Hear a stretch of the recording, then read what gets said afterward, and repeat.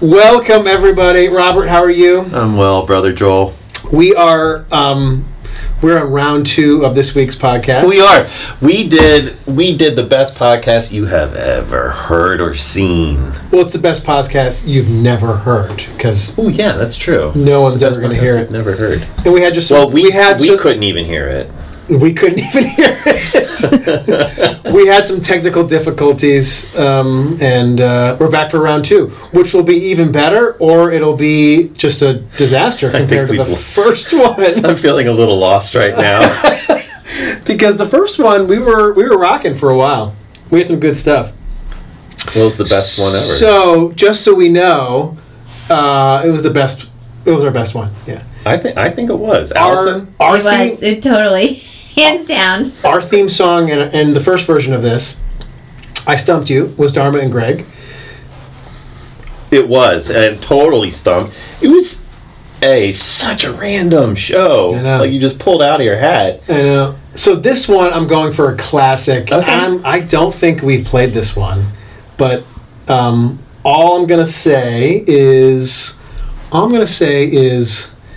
drums. NYPD Blue. Damn.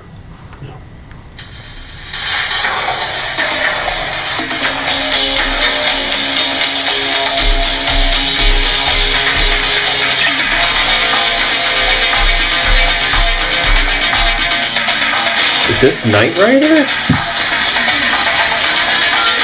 I'm really disappointed in you. Don Johnson. Oh, this is Miami Vice. I wouldn't have gotten it if you hadn't said it. I never watched Miami Vice. That was on too late for me. I had to go to bed before that came on. What were their names in the show? I didn't. Just said I didn't watch it. I have no idea. Seriously, what were their names?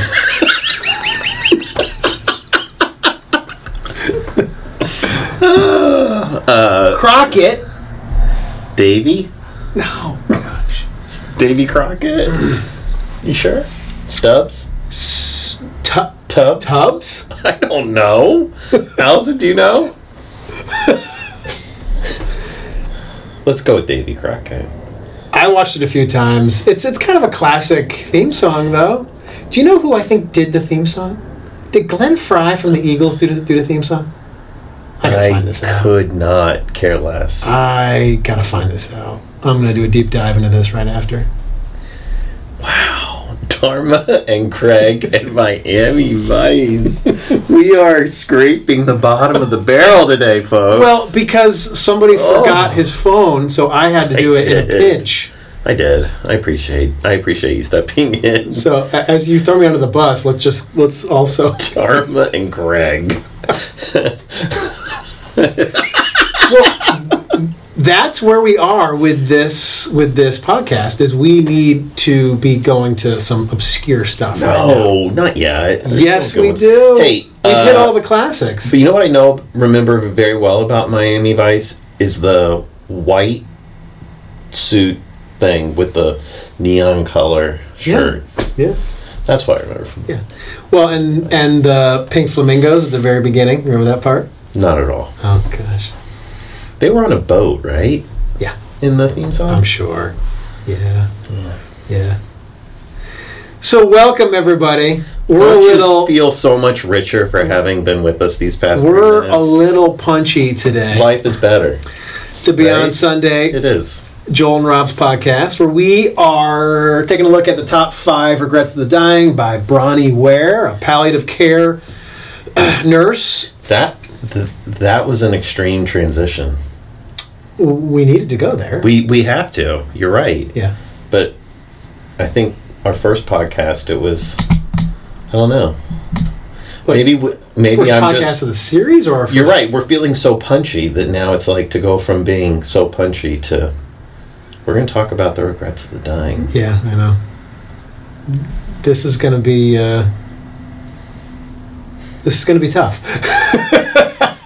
But we can do this. We can do it. Because it's important. It is. And this is one that we've already had some side conversations about this. Mm-hmm. And how resonates with me a lot and with you have a different angle to kind of look at it. So this is the third regret in this series. I wish I had the courage to express my feelings. Yeah. And so in this chapter, Bronnie is with a man in his 90s, Joseph, which he doesn't share too much, but grew up, he's Jewish. He grew up around right in World War II. I think she says he was in a concentration camp. He was a Holocaust survivor, yeah. And he just kind of doesn't share too much of that, of what that was like for him. Which very well may play into the rest of the chapter, why he restrains himself. Yep. And he is at the end of his life. He's got weeks to days left. And what he articulates is this sadness that he never, in not expressing his feelings, felt that his family, his children in particular, never had the opportunity to know him. So he connects feelings, being honest and open with what's going on inside of you, with being able to have close relationships with his family, but that they knew who he was. And I think that's a really important point, because your emotions really help reveal so much about you. What brings you joy? What brings you peace? What brings you hope? What brings you happiness? What brings you sadness? What brings you anger? What brings you grief? These are all kind of the most intimate parts of who we are and why we do the things we do. Yeah. So when you withhold that, you're in a very real way. You're kind of withholding an intimate means of relating. Yeah. Yep. And there's the challenge of it is to be honest and open and to share, to be able to express certain emotions, especially the tough ones. Yeah. So anger and sadness and fear, those are I'd say they're really the tough ones. That's challenging. That's challenging for a lot of people. It was for Joseph. I would say it's been challenging for me in my life.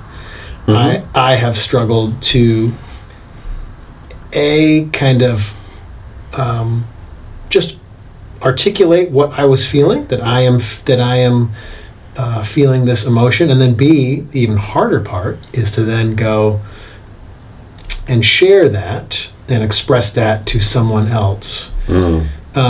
So that's been tough for me to do. I've had to slowly work at that. You, though, you've had, and I've just noticed this in our conversations, you are much quicker to kind of name, yep, I am angry or I am sad, but in a very healthy way. This is an affirmation. I've sometimes had a hard time to kind of note, oh no, this is anger I'm feeling. Oh, okay. Because I have sometimes equated anger in a very kind of verbal outburst way and not in a natural way, which is anger's, we all feel it. Anger's natural, and anger is healthy when expressed responsibly and faithfully. But you noted before that, we often associate anger with violence. Yes. Yep. I think that's been the challenge for me, too, is thinking of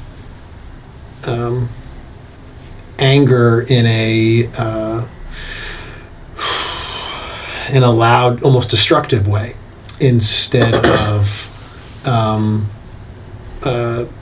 so I told this in the previous podcast, that the story of a mentor of mine, Mark, who described coming home from a meeting church meeting and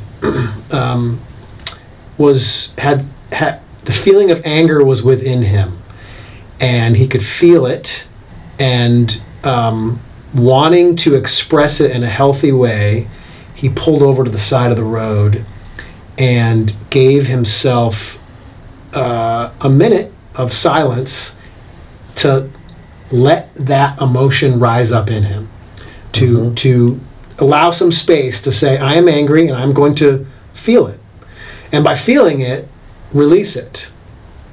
And then composed himself, let that just natural energy make its way through his body, and then got back on the road and drove home. And it was this like, wow, what a fascinating way to think about anger. That it can be released also in a very healthy way. We've also talked a little bit about this, and maybe Alice and I were talking about this too, for me too, anger is sometimes the easier emotion. That's definitely me. And underneath it is sadness. Yeah. It's harder to be sad, and because sadness kind of invites us into a place of vulnerability, which is difficult and can be uncomfortable. And the anger it's just easier to sometimes embody. It's not nearly as vulnerable. No, I think Allison had said to me it was more, there's a certain kind of power that comes with anger. There's definitely an energy that comes with it. Yep. I've noticed that it's you said fear, anger, and sadness. And I immediately realized, anger, I will sublimate sadness into anger. I will sublimate fear into anger quite a bit. Yeah. Well, the fear... if I'm afraid of something, I'll be... And this is not always healthy, but my instinct is often on the attack to go. And that's not a courage or a brave thing. That's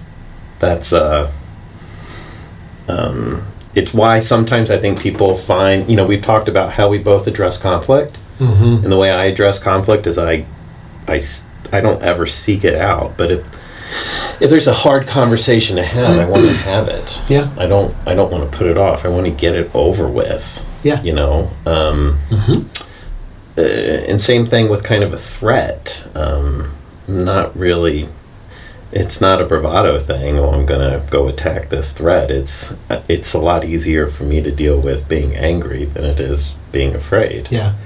Fear is one of those emotions that I've had to slowly discover, because for so long I equated it with, being afraid of a monster or something. And it's so much bigger than that, Yeah. Being afraid of failure, or being afraid of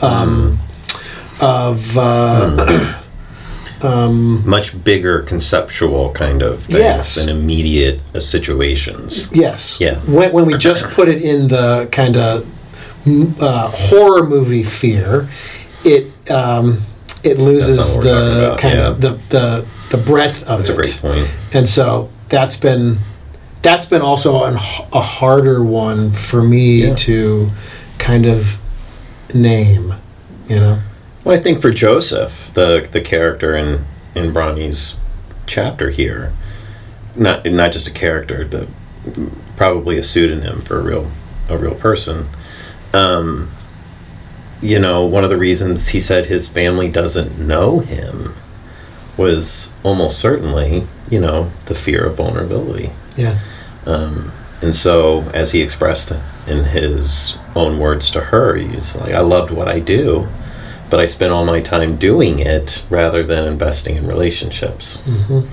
And as we talked about, in family systems, we end up seeing this play itself out in cyclical fashion, because a parent who does not express feelings or struggles to express feelings and emotions, children will learn that inherently, and they grow up in a family system that doesn't express emotions, then they, as adults, are very likely to also struggle to express emotions. And we see this play out because as he is dying, as Joseph is dying, his children even convince their doctor not to tell Joseph that he's dying because they just can't have that conversation.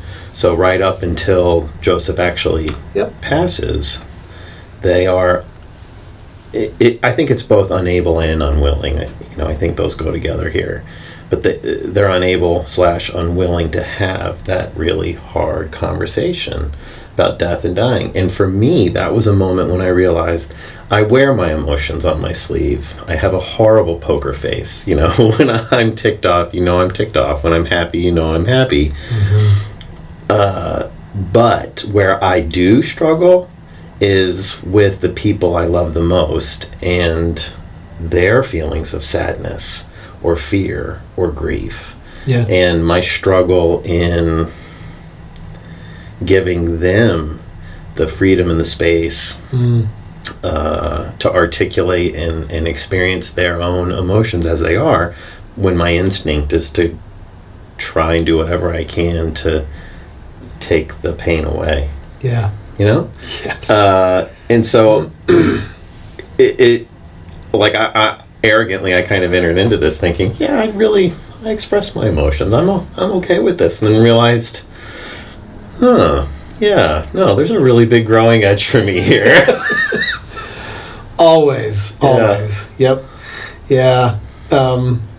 I was thinking about joy too, and how that one also can get left off from expressing. And I'll share just a quick story. So I had this past summer, being on sabbatical, wanted to do a mental health checkup, and so started seeing a therapist, and it was a great experience. I've seen them on and off in the past, so it was nothing new, but I had been there in a while, and so much of it is her helping me to figure out what I'm feeling, to get to these core emotions that are down. And so we had a moment where just asking me how I'm doing, and I was telling a story about being at the pool that day with my kids. And I was kind of sitting off to the side, and they had friends they were playing with, and I was just watching them, and they were having a great time, just playing with their friends, swimming. And she said to me, Joel, it sounds like you were experiencing joy in that moment. And I kind of, I don't think so, and then we kind of dug in a little more, and then it was, that was an experience of joy, but it was so helpful for me to know I was experiencing joy in that moment, like there was something very life-giving about this. So I think we've been talking about all of those uncomfortable emotions, and those, I'll be the first one to say, my gosh, they need to be named and brought up, or else they just get buried down and come up in other ways. But at the same time, there's also those moments of joy to pause and go, this is what I'm feeling right now. Amen. And express it. And for me, it's just naming it. Yep. Wow. Got a moment of joy today. And that is so important. I'm so glad you articulated it that way. Naming it.